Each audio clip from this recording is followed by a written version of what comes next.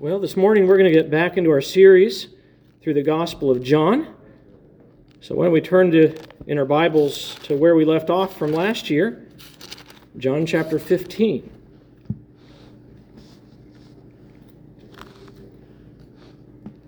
And as we head there, I want you to think about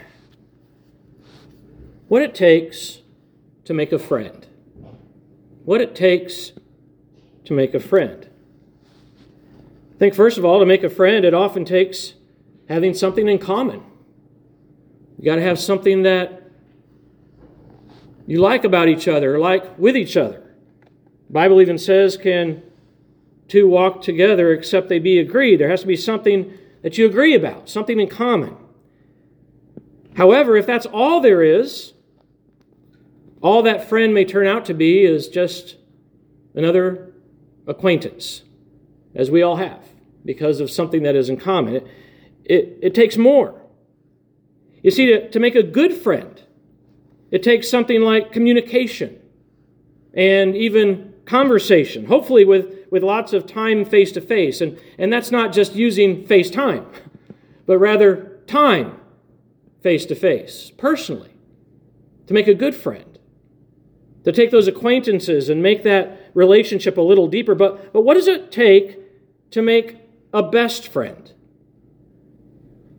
I think it takes something even more. It takes real interest, not just in a matter, but interest in each other and real affection and love for each other. In a word, to have a best friend, it takes heart. It takes a piece of you. It takes love.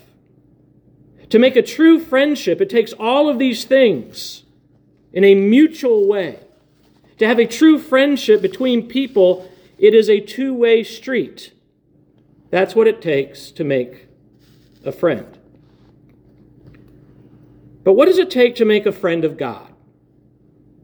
What does it take to make a friend of God, and really a friend of Jesus? Because as good as it is to have a friend on earth, just think how much better it is to have a friend in heaven, a friend in God Himself. According to James 2:23, the very first patriarch, Abraham, was called the friend of God. And of course, that quotes God Himself, stating that about Abraham in the Old Testament. Isn't that something that you would like to be called? A friend of God, even by God Himself? It's one thing to say that you're a friend of God. It's another thing entirely for God to say that you're His friend. And that was the case of Abraham. What does it take to make a friend of God? Or according to Exodus 33:11, we're told that the Lord spake unto Moses face to face, as a man speaketh unto his friend. Perhaps the very first FaceTime that we find there. Isn't this too something that you would like to experience with God Himself? God speaking with you face to face as with a friend? What does it take to make a friend of God? What does it take to make a friend of Christ's? What does it take to be a friend like Abraham and like Moses? One of the verses that we come to in John 15, Jesus Himself tells us what it takes to make one of His friends. And it takes something a little bit different than any other friend that you might have. Because if you look at verse 14, Jesus says this, "Ye are my friends if," what? "If ye do whatsoever I command you." This is what it takes to make a friend of God, a friend of Christ. "Ye are my friends," Jesus says, "if ye do whatsoever I command you." Now, if anyone else said that to you, I'm not sure you'd want to be their friend. If you want to be my friend, you have to do everything I tell you to do. Everything. Would you want to be my friend? No matter how much you have in common with someone, no matter how much communication and time you have with each other, no matter how much someone really has your heart, if someone said, "You're my friend if you do whatsoever I command you," I don't think you'd want that person to be your friend. Because we're used to friendship that is a two-way street. Friendship that is mutual. Friendship that is between peers. But what it takes to make God's friend is different than what it takes to make another person your friend. Because God is not your peer. God is not just another man that you can build a friendship with. Neither is Jesus, who, though he is a man, is still Lord, and he is still God. And sometimes I think all too often we stress that friendship with the Lord, which is true, and we fail to remember the lordship of Christ, which is also true. What it takes to make a friend of Jesus is obedience to his words. That's what he clearly teaches. That's what he clearly says. This is what it takes to be his friend.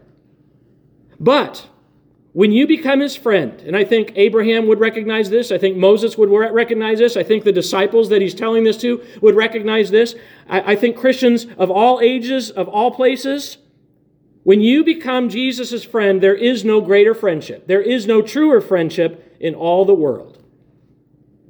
Obeying him makes that friendship worth it. But that's why when we come to verse 12, which is we left off in verse 11 last time we were here in this chapter, where Jesus is talking about the joy that we can have in him and the joy that we can have through him, a full joy, a complete joy. When we come to verse 12, Jesus then offers, first of all, an important reminder of the function and duty of his friends. An important reminder of the function and duty of his friends. And that's why he repeats and then clarifies what he told us already back in chapter 13, which was also part of this upper room discourse.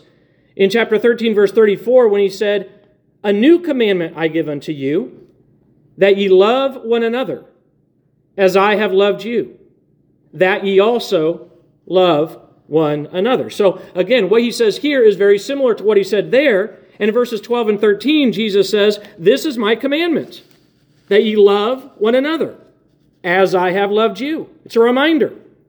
And then he adds a little bit more. "Greater love hath no man than this, that a man lay down his life for his friends." Of course, we know that there are other commandments that Jesus gives us, that God gives us, that we need to obey. But here, Jesus reminds his friends of the duty of friendship. Of the duty of friendship. And what is the duty of Christ's friends? What is really the duty of any friendship? It's to love each other, to love one another. Now, in other places, Jesus also talks about how we're to love even those who are our enemies, not just our friends. But here, Jesus is talking about love within the family of God. Love between Christians. Love one another, he says. We have a duty to love each other and to befriend each other as Jesus' disciples. That's clearly what Jesus said in chapter 13. That's clearly what Jesus says here. That's clearly the impression we get all throughout the New Testament, is that Christians are to be people of love. That's one of the ways that the world will know that we're even his disciples, if we have love for one another. This is our duty of friendship. This is the duty of a friend of God's.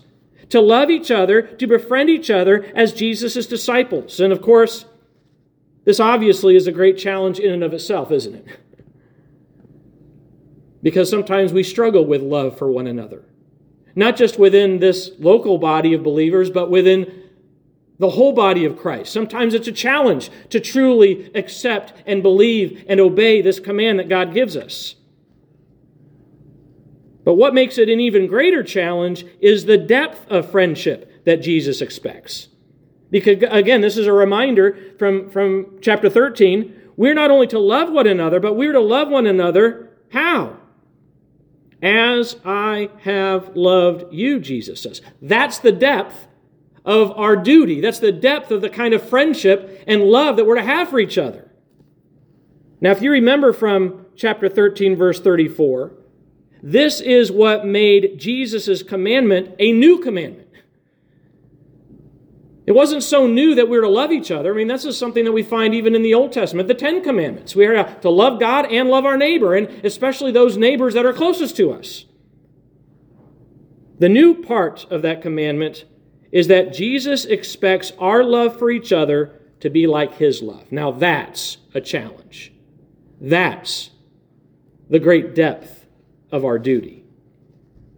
Because when you think about the love of Christ, you know that his love is an infinite love. And when we talk about infinite love, we're talking in every way possible. It's infinite in time. From everlasting to everlasting, Jesus loves his own. It's infinite in degree, in every possible way, in every possible direction, whether you go up or down or sideways. The breadth, the depth of God's love, of Christ's love is infinite. So how is it possible for you and for me to love as he loves, as he tells us here? Well, one thing to keep in mind is that since Jesus' love is infinite, it means that there's always room for us to grow in our love for each other. That's something that we first need to keep in mind. You do not love each other as Christ loves you. It's impossible for us to do that because we're finite beings. But Jesus does give us a way to help us understand what he means by this and really what kind of love this really entails. And that's why in verse 13 he gives us the demonstration of friendship and really the demonstration of love, which is the greatest form of love possible. What is it? It's when a man lay down his life for his friends. Now, even though this kind of love is still quite rare, we've all heard about examples of this kind of love. It's like when a parent will give up his or her life for their child out of love. Greater love hath no man than this, that a man lay down his life for his friends. Or when a soldier gives up his life for a fellow soldier out of that love and friendship and companionship. Again, greater love hath no man than this, that a man lay down his life for his friends. Now, even though a limited and finite person cannot love with an unlimited and infinite love like Christ, you can love someone to the furthest extent possible as a person. Greater love hath no man than this, that a man lay down his life for his friends. You can give your life for the one you love selflessly. You can give your life for the one you love sacrificially. And though we often think of the greatest extent of that love and the greatest extent of that sacrifice, which is death itself, isn't this the way that we're called to love each other sacrificially and selflessly even before that extreme? We do so in life, even if it costs us our life. This kind of love is the closest we can get to a Christ-like love. And that's why Jesus says there is no greater love. But when Jesus said this, I don't think he was just thinking about what a parent might do for their children or what a soldier might do for another soldier, hypothetically. He was thinking about what he was going to do for those 11 surrounding men who were about him that night. He was about to give his life for his friends. But not just for them. Jesus was thinking about what he was about to do for you and for me and for all who would believe in him and abide in him and be his friends. Jesus was just about to lay down his life for all of us on the cross of Calvary. Not just to spare our lives, but to save our souls. You see, Jesus' sacrifice, Jesus' selflessness is the greatest example and demonstration of love and friendship that the world will ever know, that the world will ever see. And so from where we stand now, on this side of his cross, his demonstration of the greatest form of love in his death ought to cause us and motivate us to fulfill our function of friendship to each other. Because Jesus gave his life for you, his friend, we ought to love one another as he loved us. Again, verse 12. This is my commandment, that ye love one another as I have loved you. So what is our duty to each other as Christian friends? To love. We need to constant reminder of that, don't we? Because sometimes we're not all that lovely. And certainly, a lot of times, we're not all that lovable. So we need to remember our duty toward each other as Christian friends is to love each other. But what is our duty to Jesus as his friend? Is to obey. Is to obey him. And that is why then in verses 14 and 15, Jesus secondly tells us about an important reality of the function and the duty of his friends. You see, it's one thing to be a friend of other Christians. It's another thing to be a friend of Christ's. And this is that important reality. Verse 14 again. Ye are my friends, he says. Ye are my friends if ye do whatsoever I command you. Henceforth I call you not servants or slaves, for the servant knoweth not what his Lord doeth. But I have called you friends. For all things that I have heard of my Father, I have made known unto you. Now, even though verse 14 is a conditional statement, I don't believe Jesus was telling his disciples this to motivate them to be his friends. Instead, he is calling them what they already are to him. Ye are my friends, he says. And the evidence of their friendship was their obedience to his commands. It's kind of like when you might call someone to be your friend. You know, there are conditions for friendship, right? We already talked about some of those. Something that you have in common, conversation as well, an interest and love for each other. Well, when you call someone your friend, the conditions for that friendship are probably already in place. How many times those of you who are married and those of you who love your spouse, went up to your spouse at some point in your life and you said, "You are my best friend"? Did you say that the very moment you met that person that would be your spouse? No, because you didn't know anything about him. It took time to get to know them. It took time to deepen that friendship. It took time to learn more about that person, to love that person. And only when those conditions of friendship were there were you able to say, "You are my best friend." And so it is here. This was true for the disciples. They had already obeyed Jesus by heeding his summons and hearing his call and answering and following him to the best of their ability. And so Jesus wants to encourage them, and he says, "You are my friends." Abraham was God's friend. Moses was God's friend. You are my friends. And when you strive to do whatsoever the Lord commands you, it is the very evidence that you are his friends. The conditions there, it actually is the character of God's friends. And as his friend, he laid down his life for you. Of course, the first command that Jesus gives to every one of us is what? Believe me. Believe on the Lord Jesus Christ. Believe in all of his words that he gives us. Believe in all of his claims that he tells us. Believe in all of his works that he does for us. Because when you believe to the saving of your soul, it means that you have become like Abraham. You become like Moses. You become like these disciples. You become a true friend of God when you believe, when you obey his command. But from there, as a friend of God, you'll want to continue to hear his word. You'll want to continue to heed his word by doing whatsoever he commands you.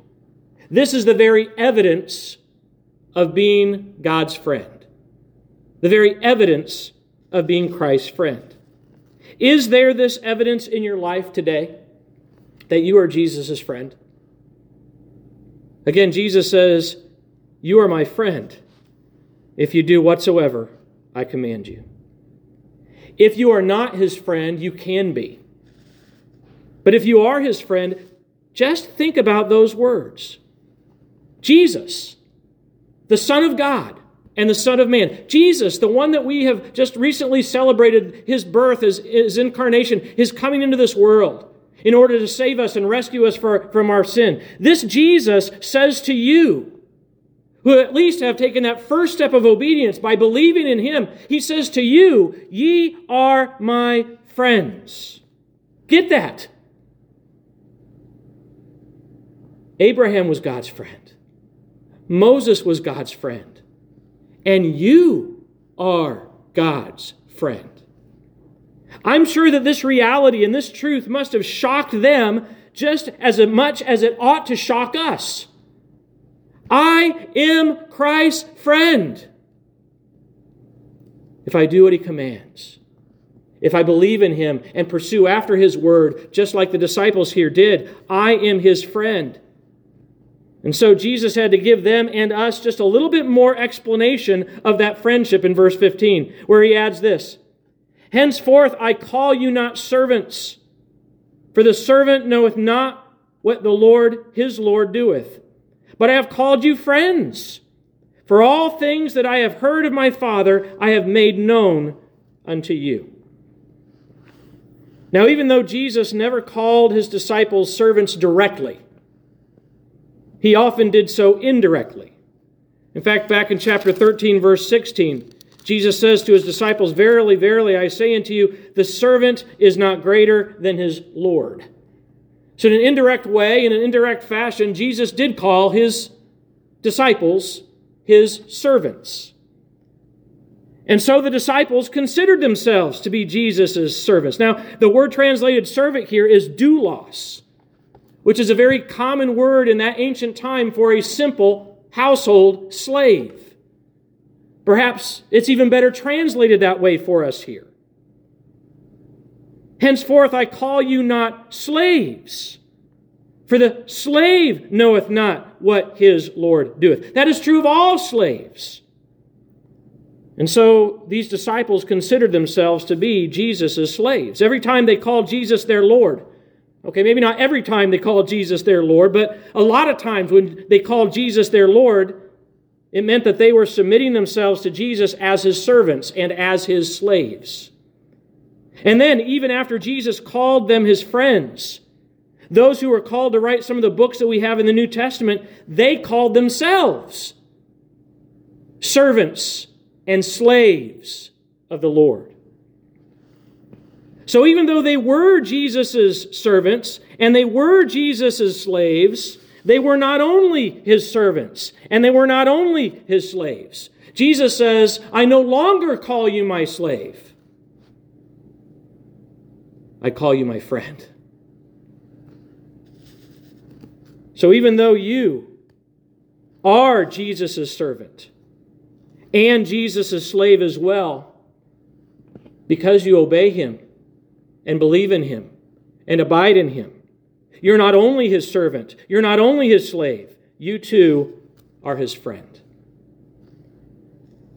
In ancient Rome, the emperor was the emperor of all. He was the emperor of his family.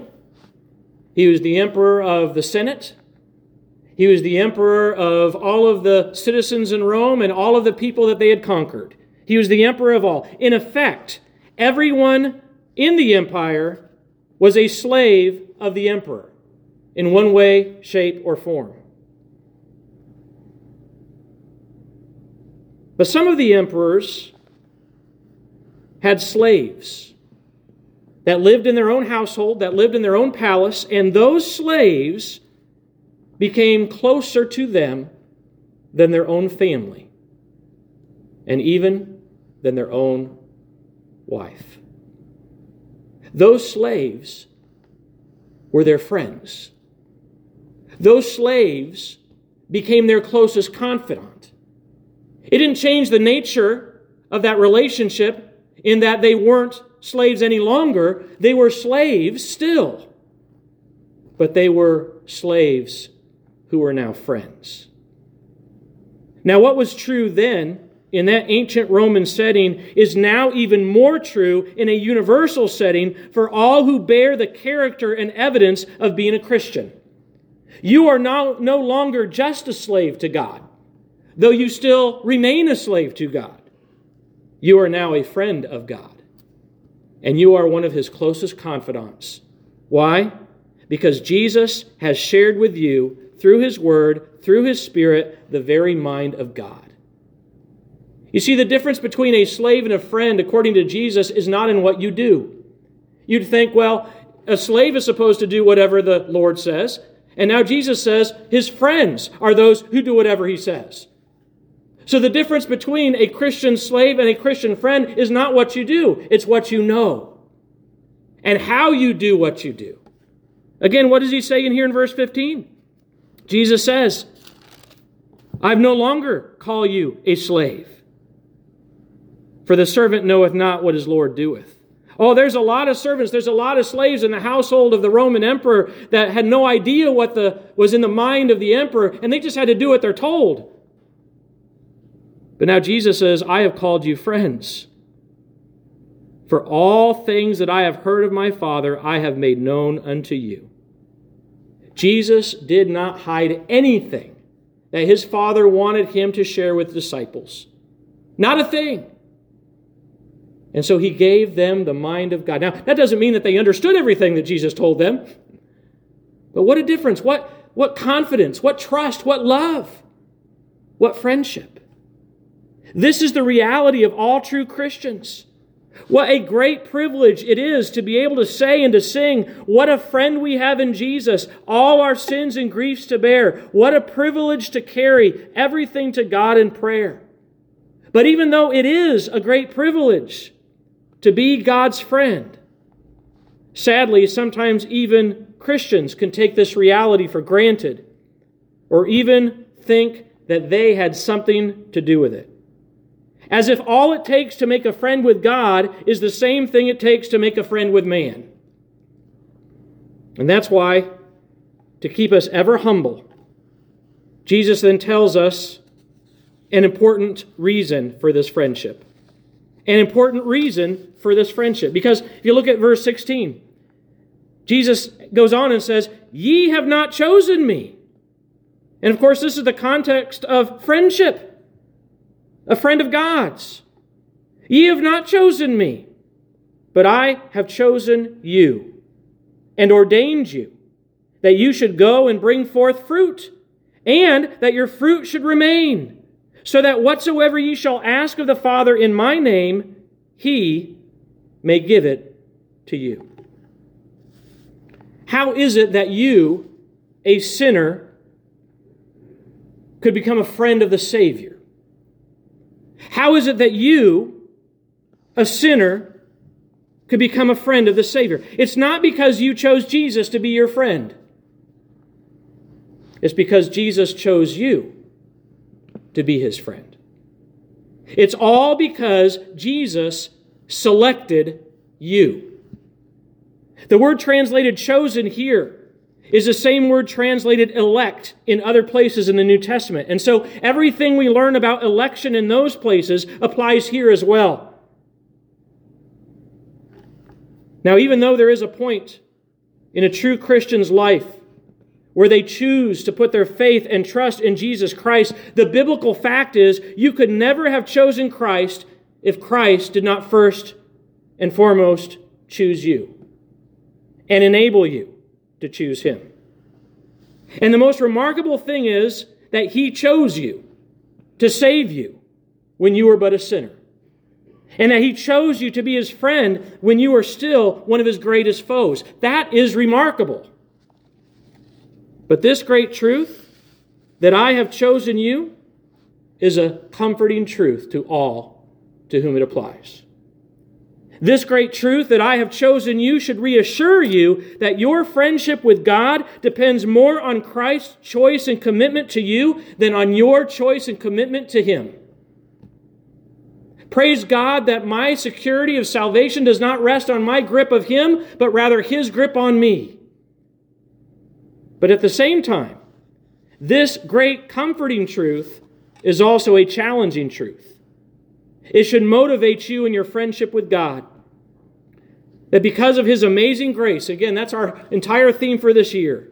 Because of his amazing grace in choosing you, you now want to live as his friend and fulfill your function and duty as his friend. And what do Jesus' friends do? They keep his commandments. They listen to what he says and do what he says. Jesus chose and selected you for that purpose and for his purpose. But even more, from this verse, we can also see that Jesus not only selected you, but Jesus then set you apart as well. Jesus says, you have not chosen me, but I have chosen you and ordained you.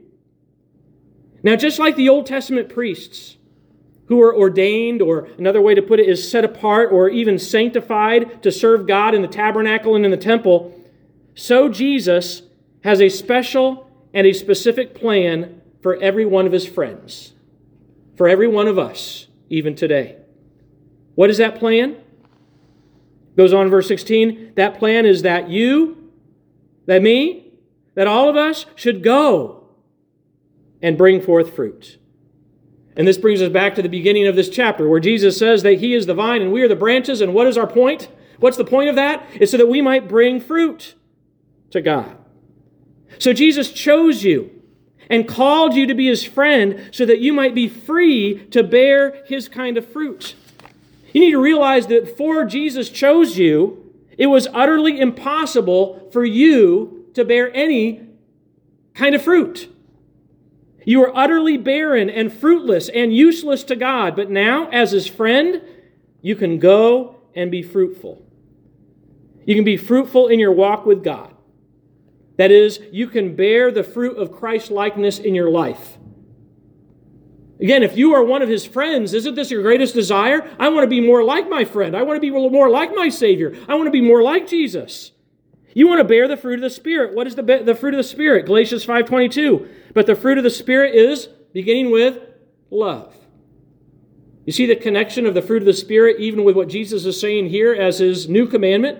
That you love one another as I have loved you. But that's not where the fruit ends. The fruit of the Spirit is love, joy, peace, long-suffering, gentleness, goodness, faith, meekness, temperance. Against such, there is no law. Jesus saved you and chose you to be fruitful in your walk with him, to bear that kind of fruit. But he also chose you and set you apart to be fruitful in your witness for God, even as you tell others about Christ, your walk and your witness. Jesus did not choose you and ordain you to sit still in your Christian life, but to get up and go and pursue after godly fruit of whatever form that is. Again, what does it say here in verse 16? I have chosen you and ordained you that you should go and bring forth fruit. Fruit is not just going to come into your life if you just sit there all the time, but rather go and bear that kind of fruit. And in the last part of this verse, Jesus himself tells us how we are to go and bear this fruit, how we are to pursue after this godly fruit. We are to pursue after fruit in a diligent way.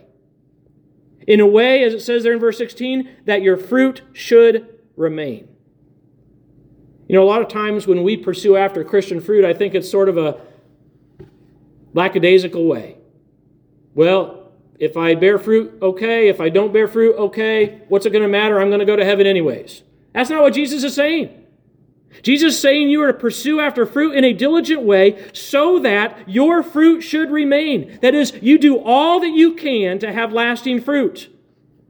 None of us does anything that's worthwhile in this life to us in a half-hearted way.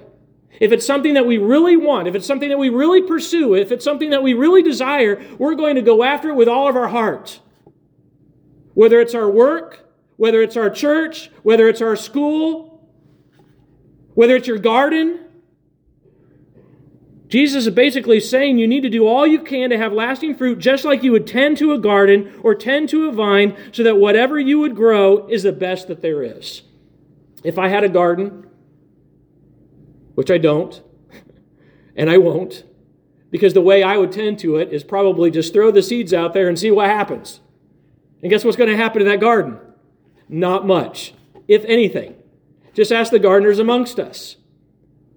But when you really want to have a garden, and you're really interested in that garden, and you really want to have fruit from that garden, you're going to be diligent as you prepare that garden, as you till that garden, as you water that garden, as you weed that garden, as you do all of those things to that garden. And Jesus says you're going to do the same thing if you really are my friends. If you're really my friend, you're going to keep my commandments, and part of that is by pursuing after fruit in a diligent way, doing whatever you can so that the growth that you have is the best there is. Since you are now the friend of Jesus, fulfill your function diligently. But then at the same time, he adds, we are to pursue after fruit in a dependent way as well. Because he goes on in verse 16 and he says, so that whatsoever ye shall ask of my Father in my name, he may give it you. Even though we pursue after our fruit diligently, we must never pursue that fruit independent from God and His will and His power and His grace. Because what does Jesus also say? Without God, without Christ, you can do nothing. You're diligent while dependent on Him. Always depending on Him and showing that dependence even through prayer. So since you are now the friend of Jesus, fulfill your function with both diligence and dependence. Diligence for the Lord with dependence upon the Lord. After all, this is the reason Jesus made you His friend. I like Matthew Henry, how he once put it. He says, those whom Christ ordains should and shall be fruitful, should labor and shall not labor in vain. In other words, as we give all our diligence, we depend on God giving us the increase. And we pursue it in hope. And so Jesus once again reminds us in verse 17 of the function of His friends. When He says again, these things I command you, that ye love one another. But this is not just a repetition of verse 12. He's not just here telling us what to do again. Instead, He's telling us how to do it. He says, these things I command you. He's not just talking about the commandment to love one another. He's talking about all of the other commands that He's given in this chapter and in previous chapters. He says, all of these things I am commanding you in order that, so that you can love one another. All of the things that Jesus commands us actually will help us fulfill this basic function that we have as His friends. All of Jesus' commandments, as we abide by Him, as we fulfill them, as we seek to pursue them, will help us fulfill this loving for one another. And especially that great command that He gives us all the way back in verse 4 of this same chapter, when He commands us, abide in me. Abide in me. When you strive to abide in Christ, and what does abiding in Christ mean? Well, first of all, it means you have faith in Christ. You seek to have fellowship with Christ. You seek to be faithful to Christ. And as you strive to abide in Him, what is Jesus Himself going to do for you? He will enable you and empower you to love one another even as He loves you. It's such an amazing thing in these verses how it's all connected to Christ. It's all connected to your friendship with Christ. It is in Jesus and through Jesus and to Jesus that you are able to fulfill the function of friendship that He chose you and called you to. So what does it take to make a friend of Christ's? This is what it takes. To make a friend of Christ, to make a friend of God. And now what do? We live as His friends. And who are His friends? John 15:14, ye are my friends, if you do whatsoever I command you. No longer as slaves, but as friends. Let's close in prayer. Father, I pray that you will help us to see from these verses what it takes to make a friend of God's. Oh Lord, we want to have friendship in this world. But Lord, truly those friendships are nothing like the friendship that we can have with you. And so, Father, I pray that you'll help us to see from these verses what it takes to be your friend. And that, Lord, if we have put our faith and trust in Jesus Christ as a Savior and we started that walk of obedience, that is what it takes to make us a friend of Christ's. But then, Lord, help us to realize what a privilege it is for us to have that friendship, to pursue that friendship, to enjoy that friendship, and to live out that friendship. And so, Father, I pray that you'll help us even today to remember what it takes to be Jesus' friend, to understand the very reason why Jesus chose us and called us and ordained us to be his friend. So that, Father, we might live according to the reality of that friendship, a friendship like no other in this world. Thank you, Lord, that we can be called your friends. For it's in Jesus' name we pray these things. Amen.